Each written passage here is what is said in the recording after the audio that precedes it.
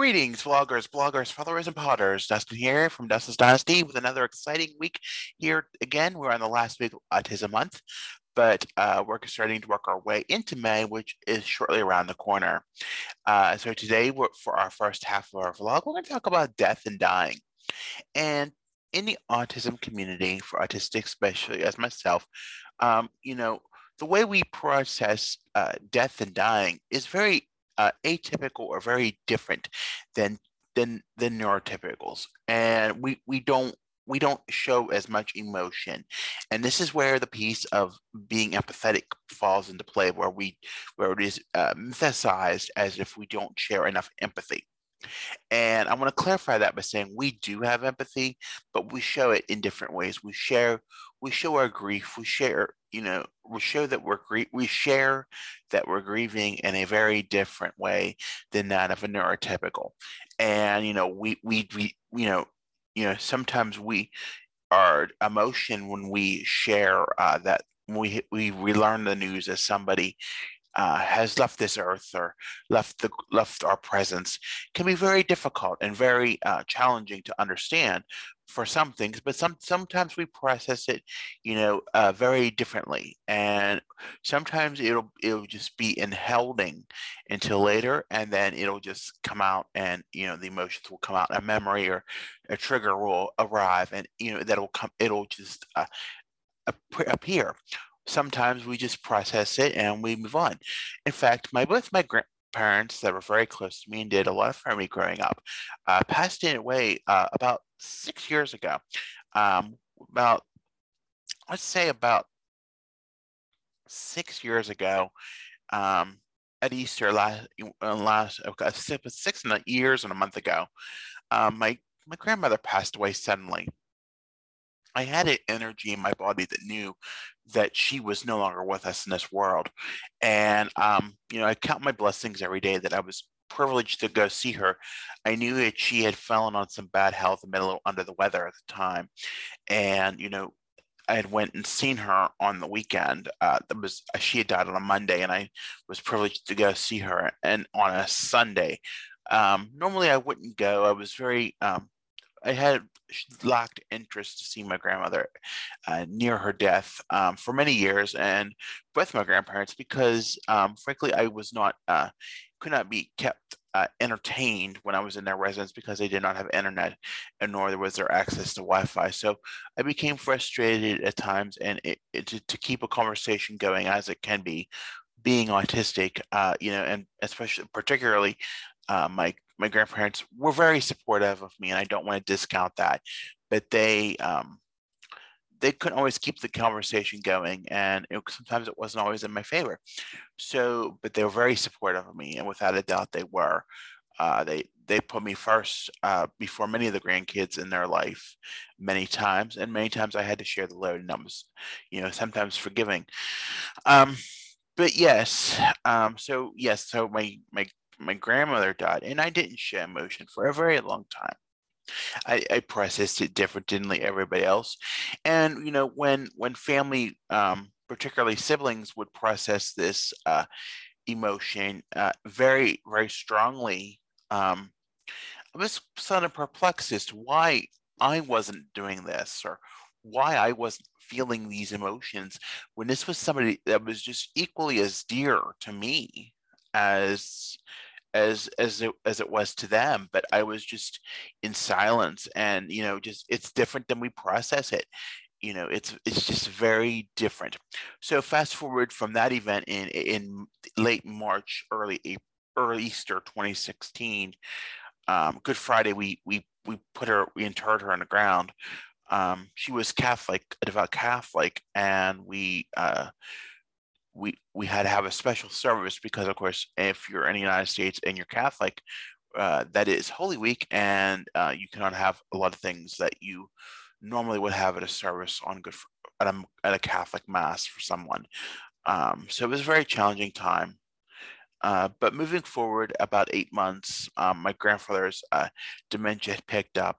He'd started, and I think just also grieving from his wife passing, and they had been together for the majority of 70 years. and they before, like 2 weeks before my grandmother died, she had we had celebrated their 70th anniversary, and he took her loss very hard because it was sudden for everybody. It was sudden, and it was quite unexpected. So he was still he was still in the process of grieving, and then dementia creeped up. And sadly, I knew when the phone call came that that's what it was, and it was just, I mean, you process it differently, and that's the thing.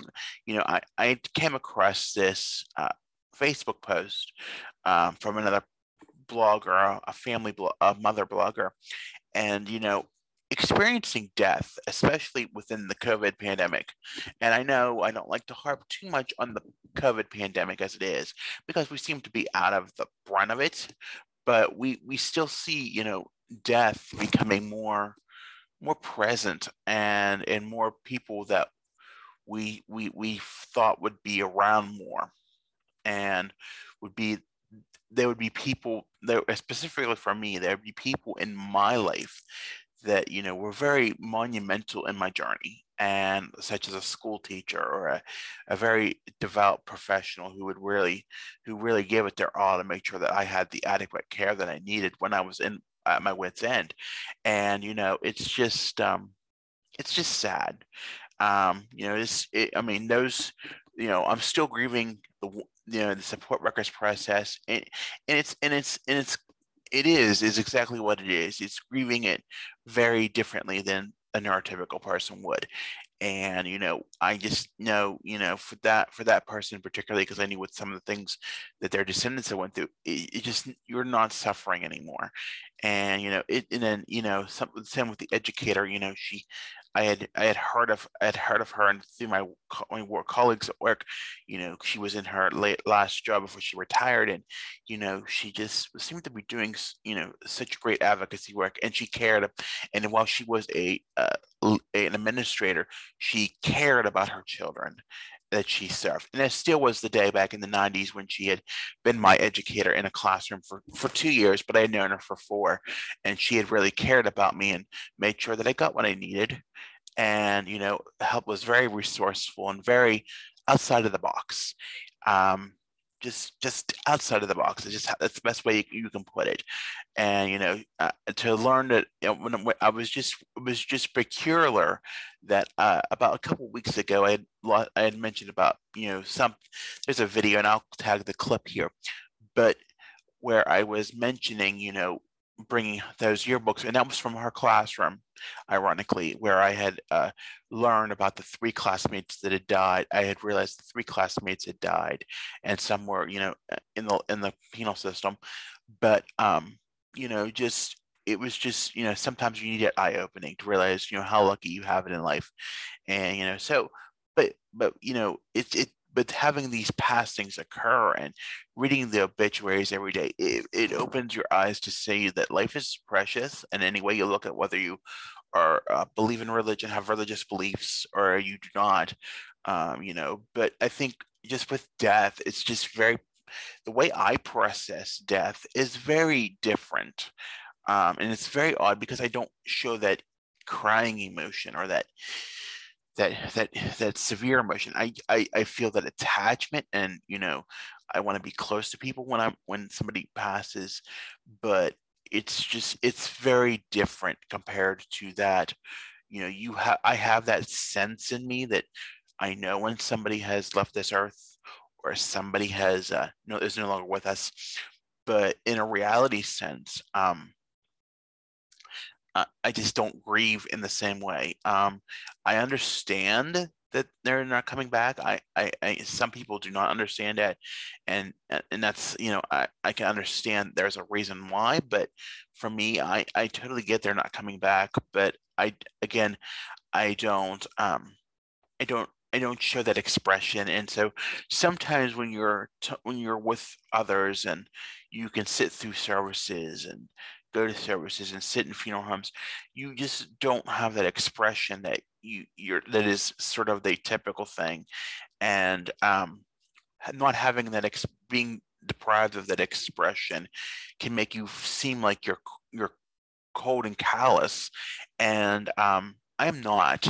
I want to clarify that I sometimes present myself that way when I'm in a moment, in an emotional, in a bad spot. But truthfully, I am like one of the best teddy bears and the most supportive cheerleaders of so many. And I know so many are of me, and I am not tooting my own horn in an instance, but sometimes I feel like it can. Sometimes I just people have bad days, and when they get into those cold and callous moments, they're not really their true self, such as I am.